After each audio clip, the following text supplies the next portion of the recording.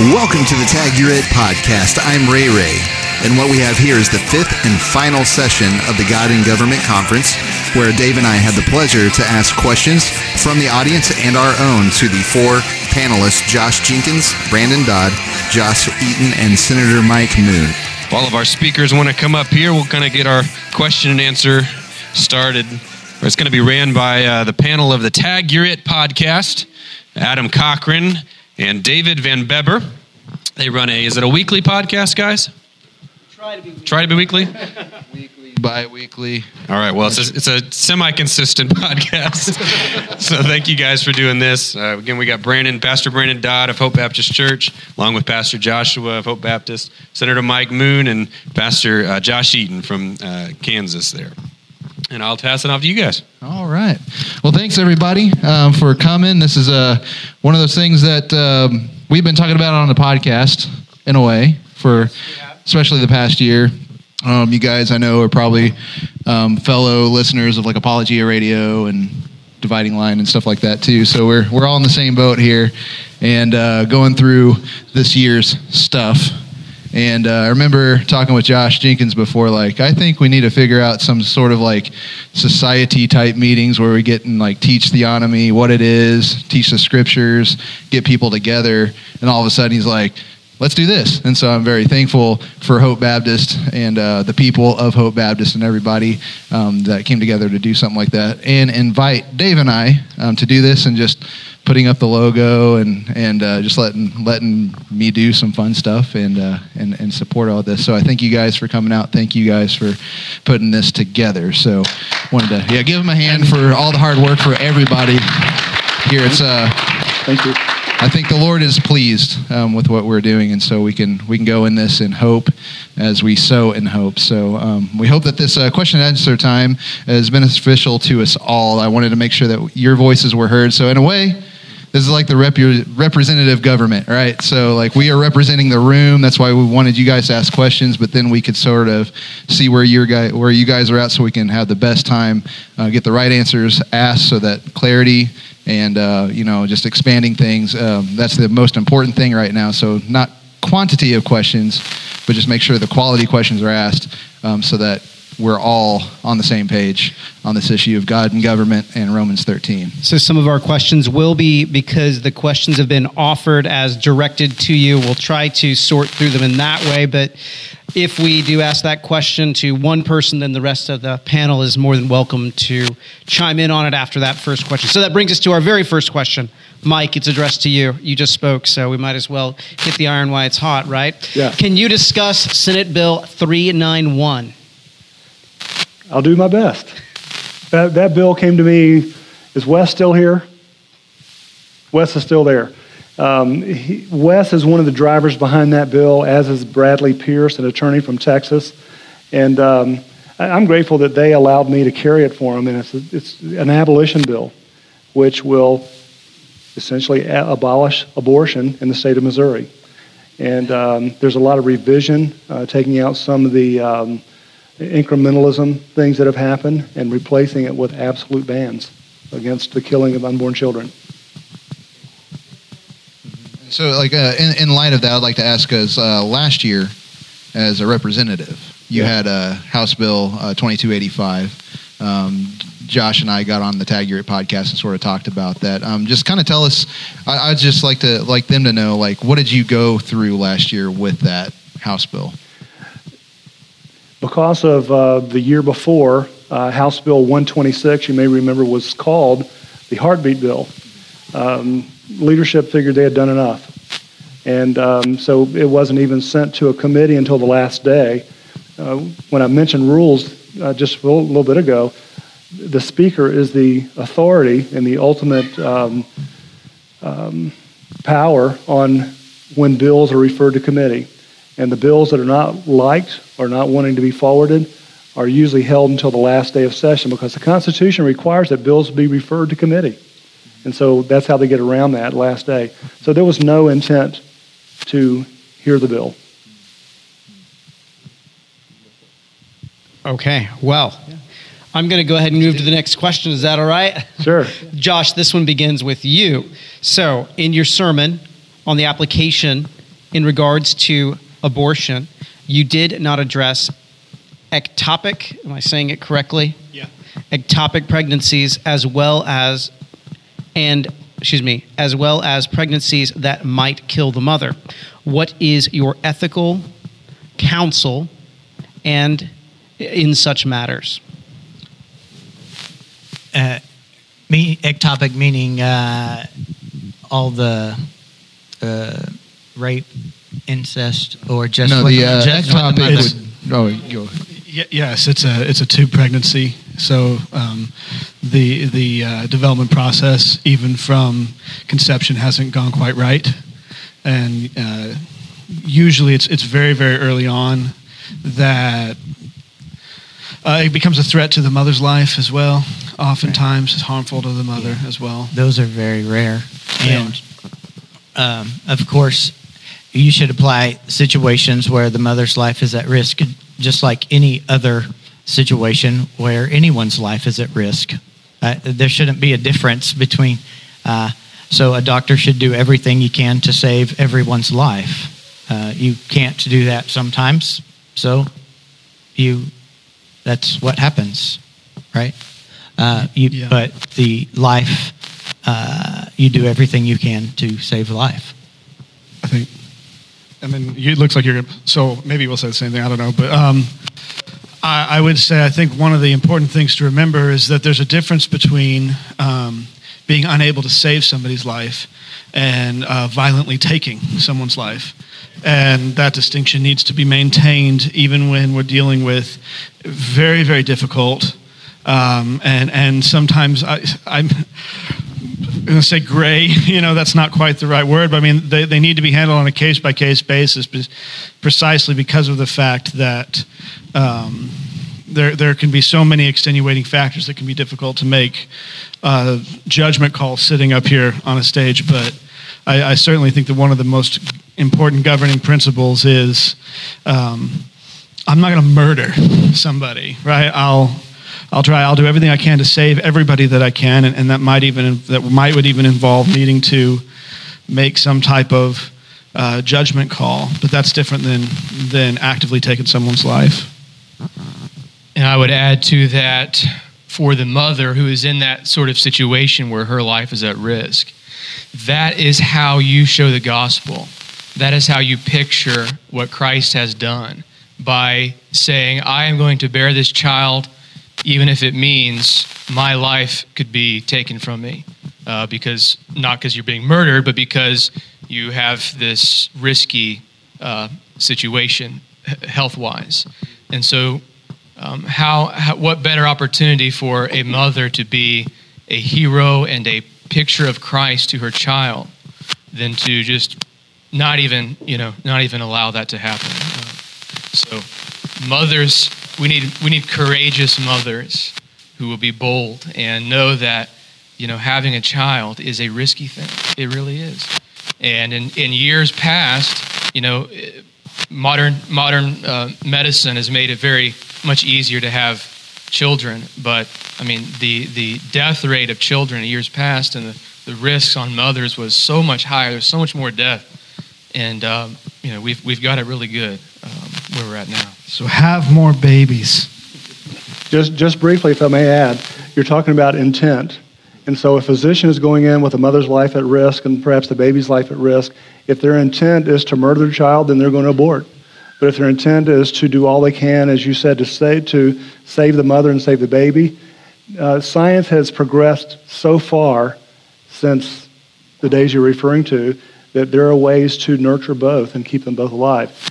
Last year, I think it was, I was trying to find an argument for the ectopic pregnancies, and I found back in 1905 that there was a procedure performed on an ectopic tubal pregnancy where the physician, get it back in 1905 now, removed the embryo and reimplanted it in the placenta, and the baby developed a full term. So if back in 1905, in their technological world and the way the medicine has just improved dramatically today, it can be done. And I guess with that said, since it looks like, there's a lot of arguments out there that might be passe because of, like you're saying, science has. Where could we find, like, do you guys know?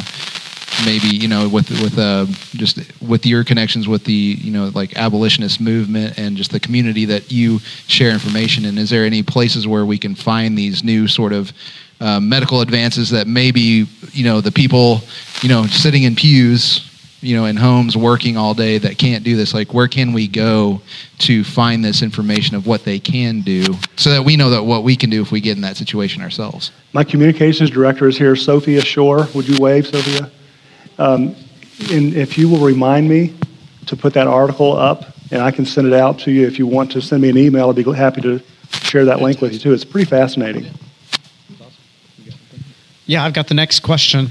If you do not wish to be COVID tested or vaccinated and are being persecuted, how can we articulate ourselves in defense of that position? So in other words, if you don't want to be COVID tested or vaccinated, how do you articulate that from a Christian worldview, and how do you do that in a righteous way? I mean, very simply, the jurisdiction of the government does not go into our health. They don't have that jurisdiction, as Brandon laid out in Romans 13. It is to punish harm done against a neighbor. And, our health decisions are not their business. So that's a very simple answer. Yeah, I think that's a religious argument, right? It can be a political one by virtue of we're talking about what the government ought to and ought not to do, but it's a religious argument because my foundation is not the Constitution, it's the Word of God. So there's that.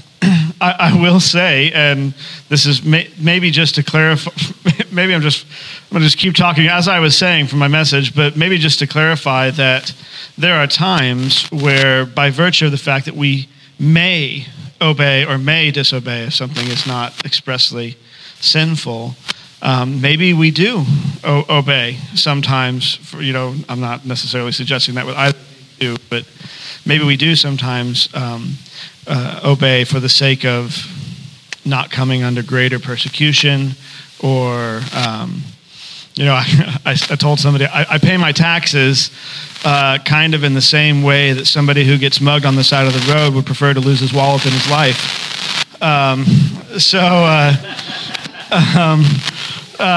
But that can be an important aspect, kind of prioritizing your liberties and prioritizing your responsibilities. I have a greater responsibility to my family to provide for them than I do to go to jail for tax fraud. And I think that's probably something that just needs to be clarified right off the top when we're talking about all the ways to disobey our government, which obviously, again, there's a religious argument to be made.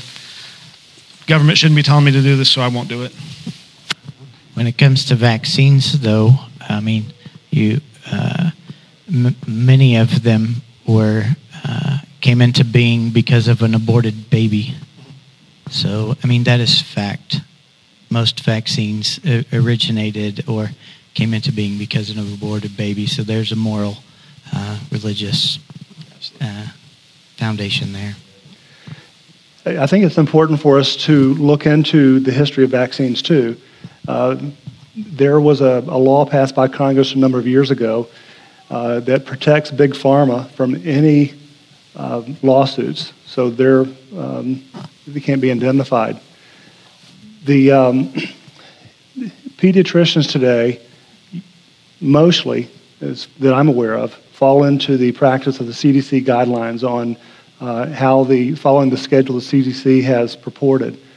And I've heard of some folks who have challenged the pediatricians only to find out that the doctor will say, well, if you're not going to follow my guidelines, then you'll need to leave my practice. Be prepared for opposition. I believe we're getting close to the day where you won't be able to do certain things. Like there's already a card that's been prepared for certain airlines to fly on their airline, and you will be prohibited from doing so unless you had the vaccination. And with the contact tracing and other type of tracking measures that have been put in place, I don't have all the answers, but I think that's where the stand you take may determine whether or not you go to work, whether you buy from a store or are able to shop in a particular place. We're not there yet, but I think we're right on the precipice of those decisions being made, especially with the new administration we referred to earlier, and they have the House and the Senate to go along with them. Be prepared for some federal mandates that come down, and that's why it's so important for you to be involved in local politics, state politics particularly, so that we can stand against the tyranny that's coming down the pike. So then that kind of, I'm sorry if I cut you off, Josh, but that then kind of deals with what we see in a picture of larger evangelicalism. Everyone is going to be, all of the pre-trib rapture folks are going to take these things and they're going to unleash them, right, in this storm of confusion that I often see. Sorry if I'm speaking ill of anyone, but that's what I see happen. How do we then speak hope into that situation? Because what you just painted there, Mike, was a fairly gloomy picture. I'm not that gloomy. I'm going to say multiple things, but they don't want to hear from me. They want to hear from you all. How do we then actually show and shed light in a very hopeful, biblically hopeful way into what almost seems like a gloomy perspective? What do we say to that in our interactions, in other words? If I could just lead off, and I'll be really brief. I think we need to determine where our hope lies. If it is truly in Christ, then we can take the stand that we've chosen to take, if the Lord is leading us to do that. And then when people question us, then we can share the gospel with them. They may not accept it. They may think that we're the evil one because we're killing them.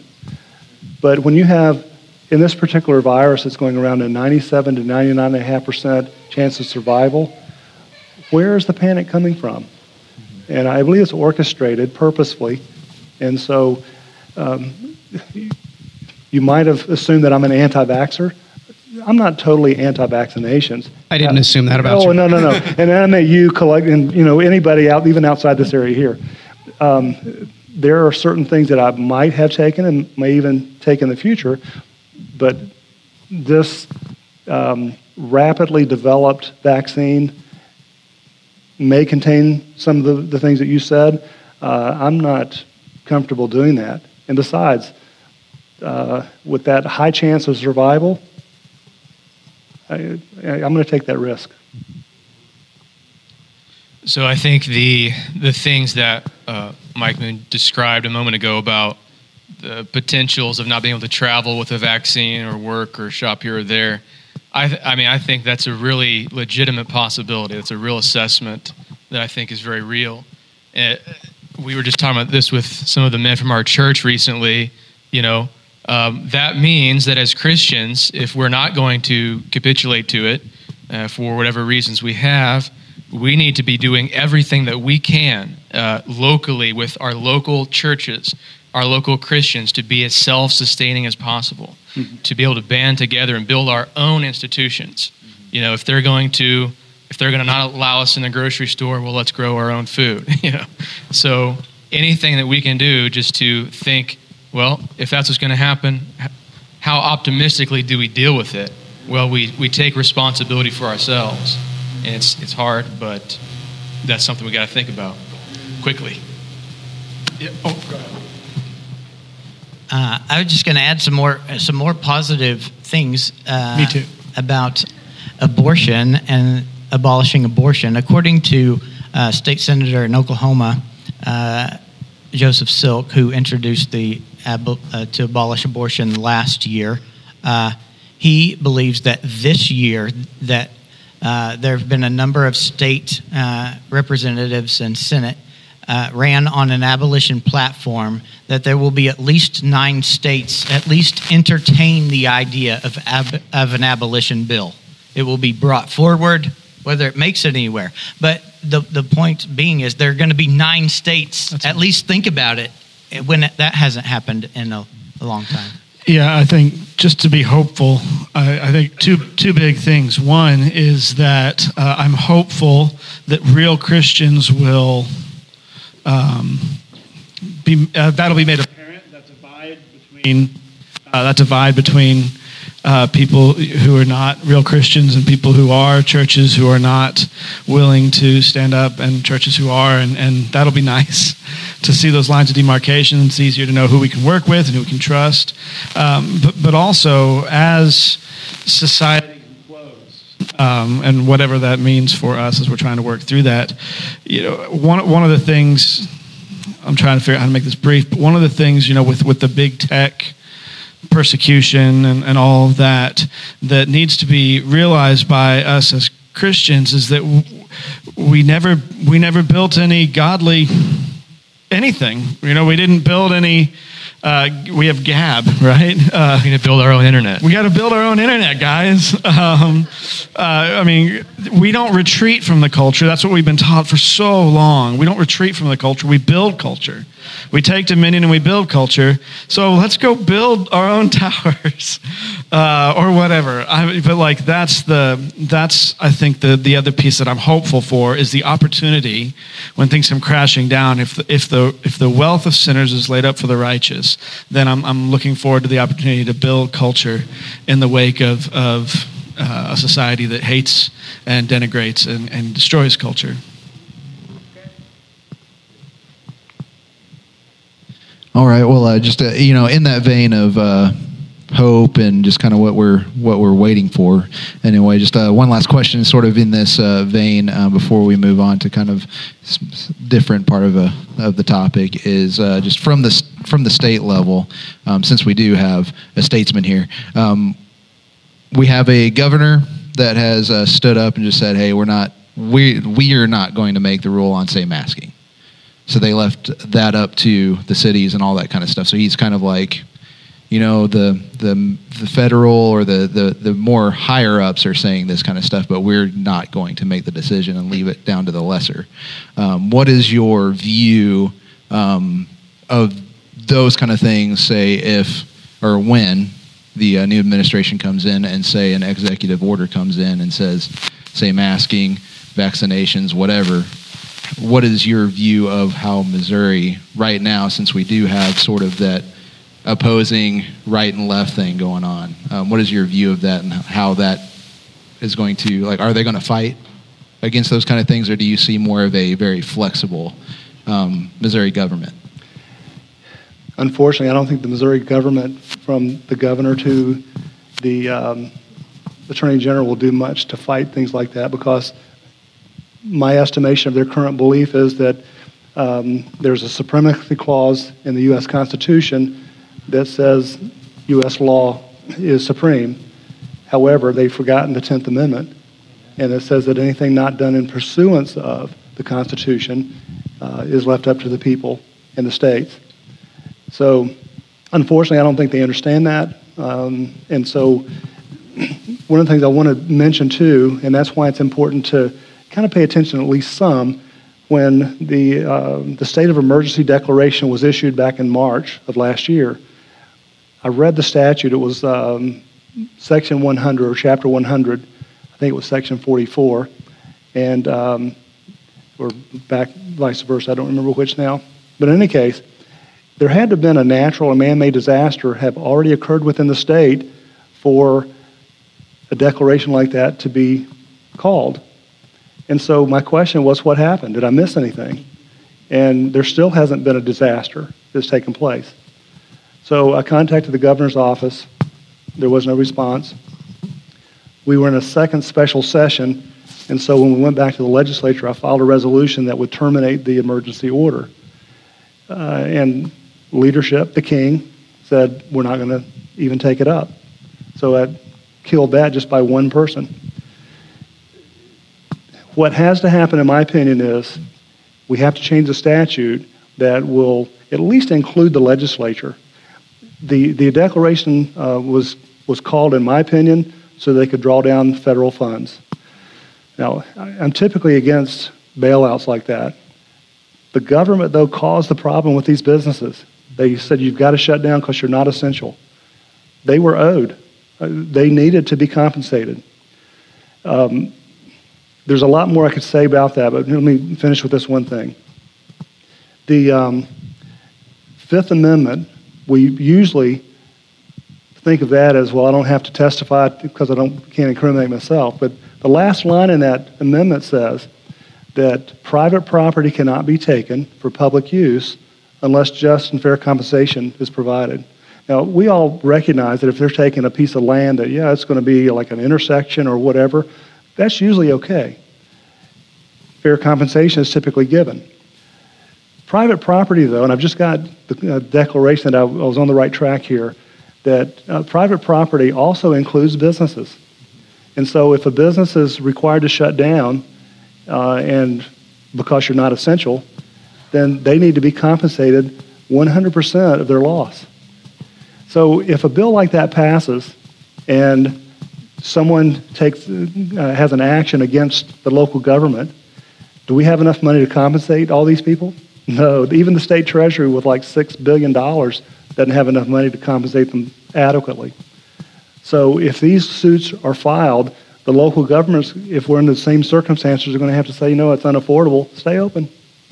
Now, these businesses didn't have to close, but they did because they were fearful of reprisal against people saying, I got the COVID virus because of you. We're in weird times, but and I may have danced around that question a little bit, but I think it's all related in some way or another. But changes need to take place. I think the governor was wise by saying, I'm not going to declare a mask mandate. I won't tell you the whole story, but it was a face-saving thing, because when he did that after declaring the emergency, that state of declaration state declaration of emergency then shifted all the power to the Department of Health and Senior Services, which includes local and county health departments. And so they are the dictators today, and they're calling the shots, and that needs to stop. So we have some legislation that will address it, but it's going to take a while for it to be enacted. Thank you very much for all that. You didn't. It's not dancing around. You just gave us a lot of really good information. So let's listen to that. Let's look at these. My kind of thing on this would say, he talked about a lot about the laws. Let's read them. Let's know them better than the people that are telling us what to do, so that we can gracefully and lawfully fight back in grace. That's instead of, am I being detained? Am I being detained, right? We don't need to fight, but we need to go, but don't you understand, you are called to even by your standards. Like Paul said, even your poets, right? So here's your standards. You can't even follow yours. So, and so let's act out of that. Let's know them better than they know themselves. So I'm really bad at being able to deal with time. I don't always negotiate it well, so I apologize, but I just have to have a little bit of a follow-up. Okay. You were so kind to have your communications director make sure we get a copy of that 1905 policy. That was outstanding. Mm-hmm. In this type of situation, it's obvious that there are laws that we need to have a good grasp on. Except for you, brother, because you're not in the state of Kansas as well. So it's a little bit different. What would be some of those things, and maybe you could get us a few of the, just to kind of follow up on Adam, if there'd be any way that you could get us a few little pieces of legislation or a few laws that we would maybe need to be familiar with in regard to this. Does that make sense? We can do that, but it's going to cost you. Okay. No, I'm kidding. No. Come on, I'm a pastor. I'm pulling your leg. If you will send an email, you can get Sophia's email or my email and ask for that. We can get that together and send it out. I'm throwing a whole bunch on your plate, so I apologize. Sophia's going to be very busy after this. So how should we view and respond if the Hyde Amendment is repealed, thus requiring that our tax dollars go to support abortion? If I can start that, again, I'm sorry to take up the time here, but there was a man in Oregon, which I have advocated for his cause for a while now. He has not paid federal income tax for it. It's been a pretty long period of time. They have filed suit against him, but there is a caveat. Now, I can't cite it for you today, but there's a caveat in the law that says if the federal government uses resources for something that you disagree with, you don't have to pay the tax. And What's that? Hey, it's not just me, guys. So he has gotten away with it even after legal battles. And it's a man from Oregon. If you just Google that, you'll find the article, likely. And if you can't, holler and I'll send a link to you. I think that's an out for us. Now, be prepared with this new administration, since they've got all three branches. They would likely, or the House and the Senate and the presidency, they would likely enact law that would say, you can't do that anymore. But right now, he's successful with it, and take that for what it's worth. Yeah, I don't know that I want to talk. I don't know that I want to answer the question. That's why I was laughing. Like, I'm not going to tell anybody whether or not they should or shouldn't pay taxes. Okay, is there anybody up here that Everybody has a turn your friend that they know about? Josh. I mean, we have the right, by virtue of what God says, and the subject of taxation can be a difficult one, especially living in our culture, which is where things are so mixed up together. But we have the right not to do what the government goes beyond its jurisdiction and tells us to do. I think that's probably all I would want to say about that. And then I would just say you have to make those decisions and work through those sticky wickets on a case-by-case basis. And if you want to call me and go out to coffee, then we can do that. But that's how I would deal with it. If you put things in order of priority, I wouldn't think that is way down at the lower level. There are many other things to fight against.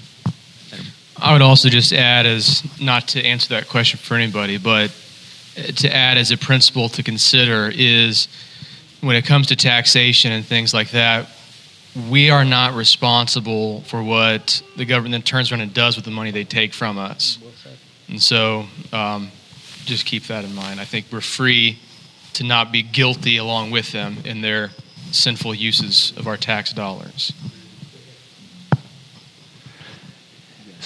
Speaking of taxation, while they're looking for the next question, if you're not familiar with the fair tax, that is one avenue, if we could pass something like that, where you only pay taxes on new goods or services. And the tax would be revenue neutral, so you wouldn't be paying any more tax, but what that would give you the ability to do, if, for example, you buy a used car, no tax. And so then you can determine how much money goes to the government by how you purchase.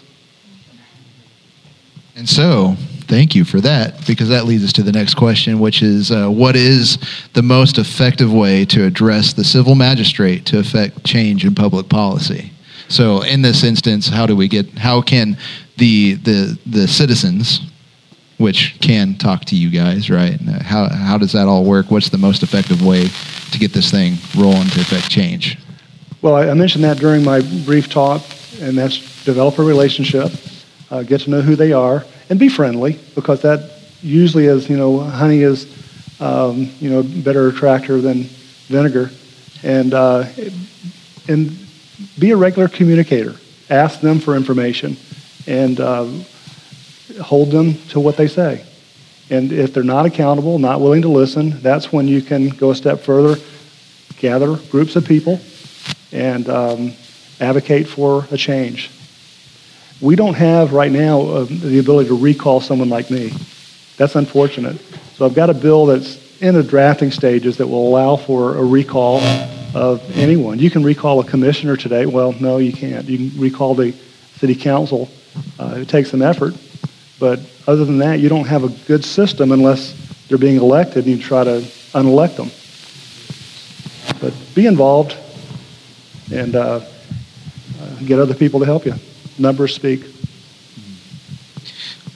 I would also add to that, especially in our homes and in our churches, we need to return to singing and praying the Psalms, because the Psalms are chocked full of prayers and singing, asking God to, judge the rulers of the earth, or to break the teeth of the wicked, as we sang today, or to save us, or to, there's Psalm 2 is telling the kings of the earth to kiss the Son. So as we sing and pray God's ordained hymn book and prayer book for us, God will respond to that. He will respond to his ordained prayers and songs. And so we need to use it and see what God would do with it. And don't just sing songs for mask mandates at the city hall. Sing them at the abortion clinic also. Mike, this one's a little bit more directed to you, but it's based a little bit on what Brother Eaton had said in his sermon. What does Mike Moon think about Missouri just defying the Roe v. Wade on abortion? Read the last part of that again. What does he think about what? What does he think about defying Roe v. Wade on abortion? Absolutely. I've advocated for that all along. Missouri should know what's best for Missourians. And if we want to really protect the developing human life, then we stop killing them. And people, I'm just going to tell you, I don't know what you think about Missouri Right to Life, but we have been embattled for years. They don't like me, probably because I don't care much for the way that they've been acting either. We like it better because of that. There's been such fear that if we passed a law that I've had proposed in the past and it were challenged, here's not quite verbatim, but what they've told me, if that passes, it goes to the Supreme Court and they overturn what you've done, then we lose all our success. And so my question back to them is, tell me, what specifically would you lose? And they can't answer it. And that's a shame, because all they're for, in my opinion, is an existence. There are so many pro-life issues that they could be fighting on, like trafficking, all kinds of things. But yet all their marbles are placed on stopping abortion, but it's so incremental. They're okay now because an article just came out yesterday, the day before, that now Missouri is the first abortion-free state. I beg to differ. There may not be a facility in St. Louis that is actually doing surgical abortions, but I guarantee you they're prescribing pharmaceuticals that will kill a baby. Is that not killing a baby? Absolutely it is. And so look at the information, and when you encounter someone who says, hey, isn't it great we're an abortion-free state? Ask them, what does that mean? I don't think they can tell you because they're reading headlines.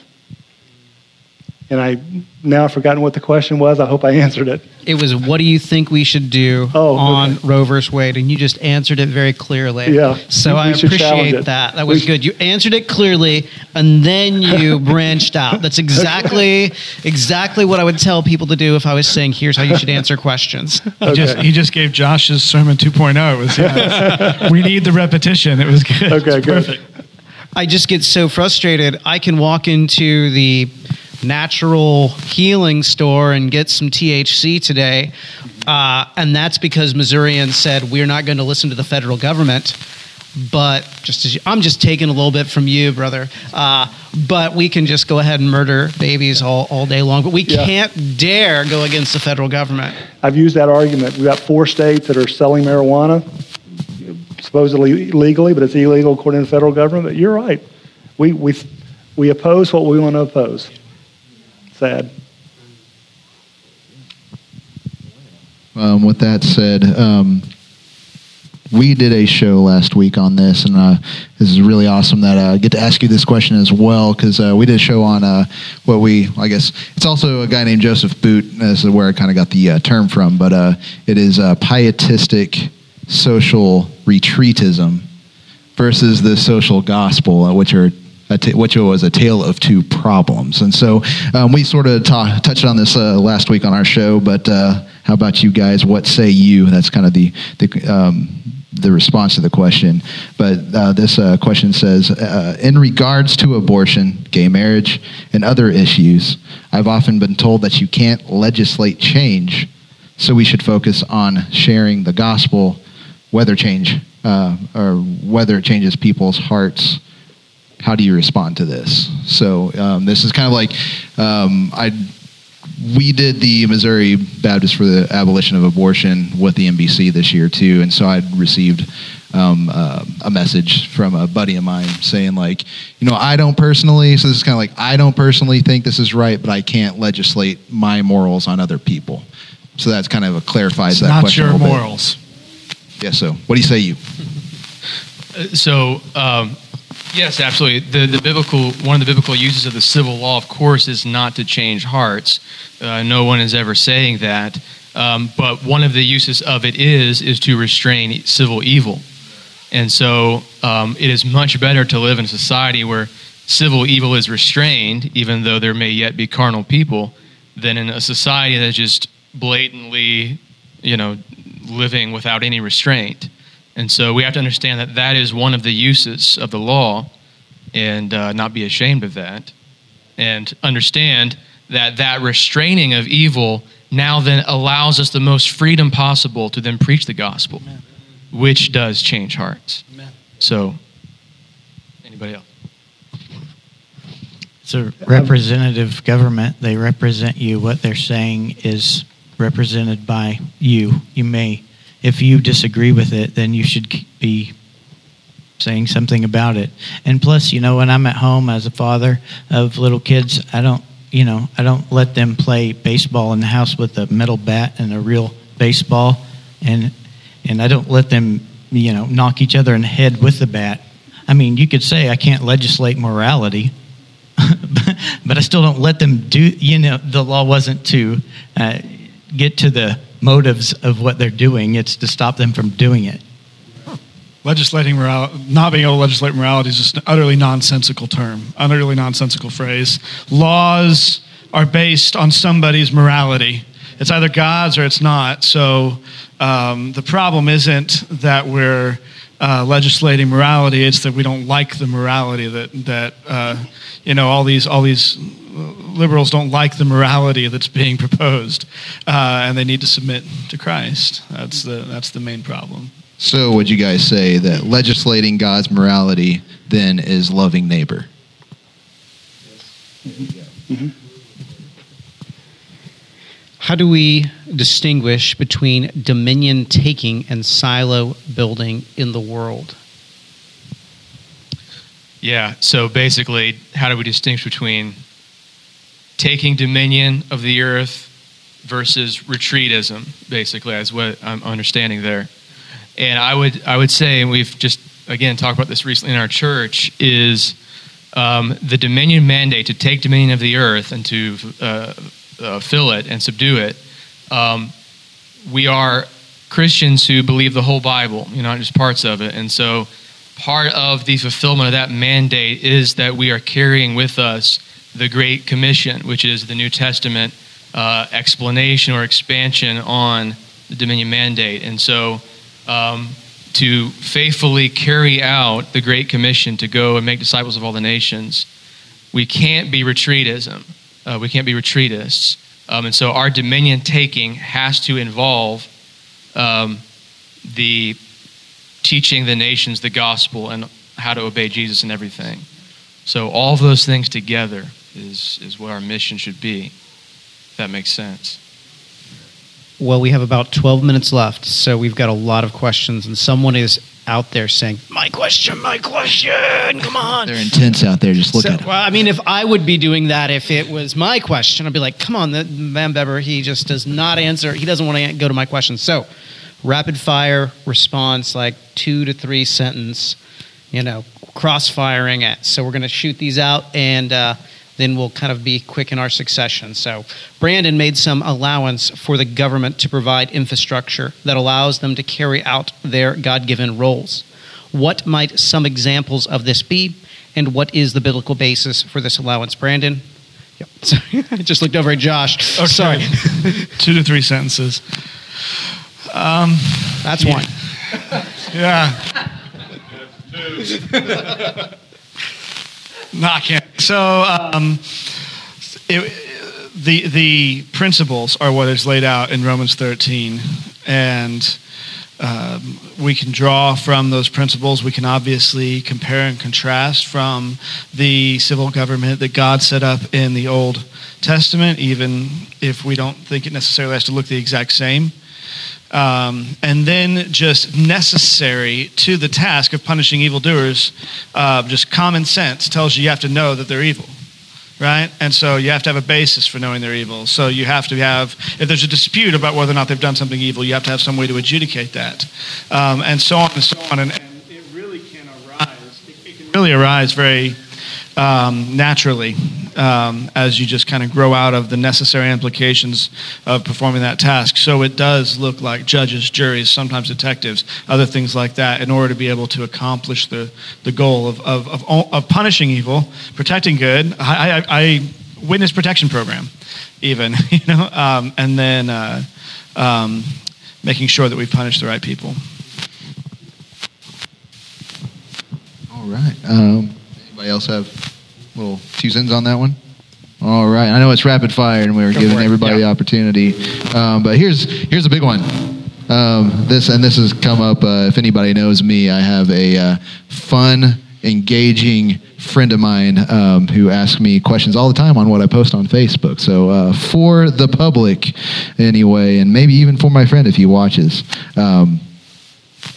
what do we do then with thoughts? So this is for Brandon in light of his sermon today. But so with evil thoughts or ideologies being perpetuated, if government does not step in to help, so you said they're going against evil actions, right? And so then now we brought thought crime or ideology out of the realm of government. What do we do with that? We don't punish it because the Bible says not to. But in these spheres.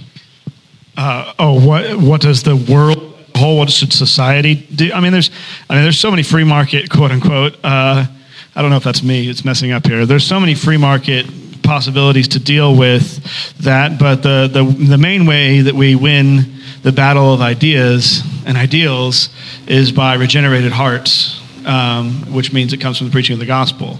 So we make disciples. We teach them how to think rightly, teach them what to do, and the government only steps in when something aborts in how we relate one to another. And then, here's the big one, and I'd like as many people can say anything, but what about blasphemy? No, we shouldn't punish blasphemy in the civil realm. There's church discipline for that. And there are, again, so if I could just, I don't want anybody to blaspheme, but there are societal ways. So a godly society, it used to be that 2 men wouldn't kiss in public because it was shameful. Mm-hmm. And a godly society will encourage good behavior, even beyond simply the non-aggression principle level stuff, right? It'll encourage good behavior beyond that, including a respect for the God that everybody knows exists. So, having said that, I would say, as we saw today, the Bible explicitly lays the obligation on government to recognize Christ specifically. Therefore, when it comes to our government entities, offices, statements, documents, blasphemy is a category there, if you want to call it that. They must explicitly and only recognize Jesus Christ, not other gods, not Brahma or the unknown gods. So in that realm, certainly, yeah. All right. The government must be held to God's standard of what is evil, and they must punish as revealed by God in His Word. Should we also hold the government to the modes of punishment commanded by God in His law, such as stoning for certain crimes? These are good questions, and y'all can pipe in if you want. I just recognize that they're on these issues. I'm inclined to, so one, stonings, if God's approved it, then we ought to not be ashamed of it. Right. So I'm not ashamed of stoning, and if a society wanted to implement that, fine and dandy. If you happen to live in a place where there's no big rocks, maybe you need something different. I'm inclined to believe that's. You guys think I'm joking, but there's a principle there that's very, very important. God made laws specifically for a group of people that He knew they had big rocks. Anyway, but I'm also inclined by virtue of the fact that Paul says they wield the sword. To tell us that it doesn't have to be a one-to-one. But there are principles, especially that we learn of justice, appropriate responses to certain levels of coercion, to use a legal term, from one individual to another. There are many, many wonderful, good lessons that we learn when God set up a government in the Old Testament, how to then appropriately respond in our day and age. So there's some really great things about stoning.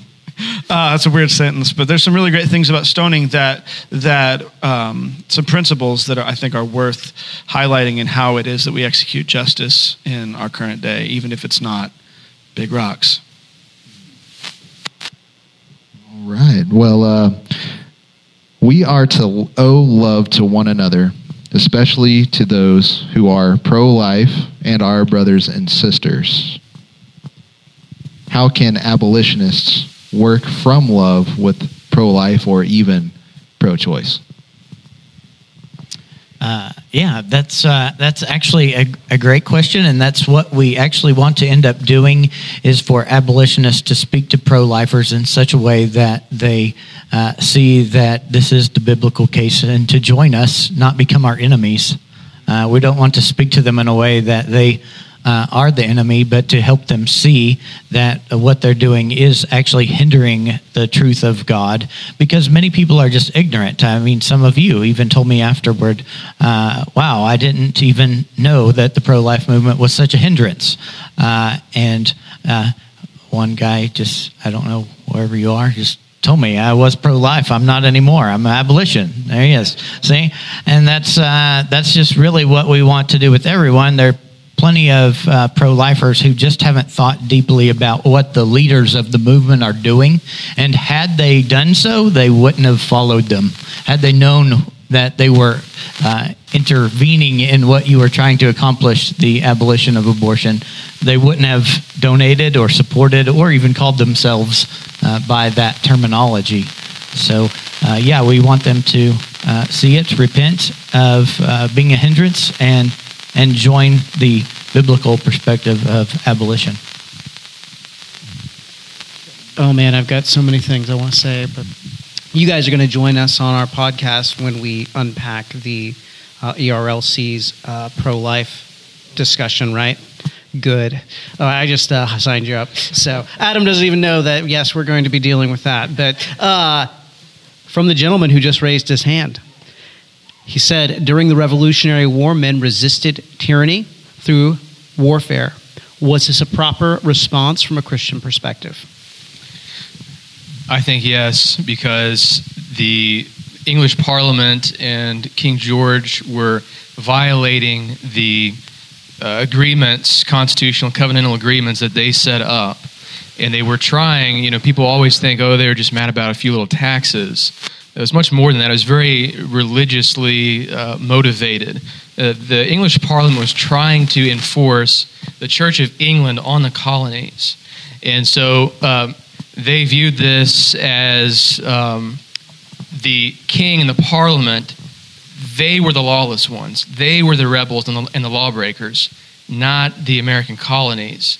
And so, in fact, having said that, and you'll find this in the Black Red Regiment book, many of the pastors that were the leading voices during this time were adamant of what I just said, but then also cautioning and saying, we cannot be violent. We must wait. We must try every legal means possible. And they did. And even, I forget the pastor's name, but the pastor who was first fired upon, the first shot that started the war, was an aggression from the British troops. And he was telling his men, they knew the troops were coming, and he told his men, do not shoot. We're not going to fire the first shot. And they didn't. And they were fired upon. It was fired on a church lawn. And right there, it now becomes a defensive, justified war. And so I think they were justified.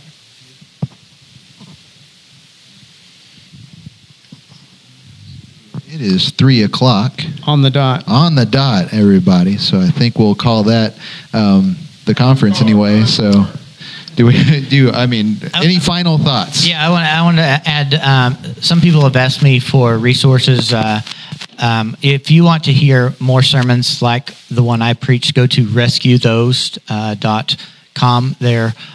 There's more information there. If some of what I mentioned from the dismemberment bills in Texas and such as that are outlined and sourced in the book, The Doctrine of Balaam. So if you want to check that book out by C.R. Calley, you can do that as well.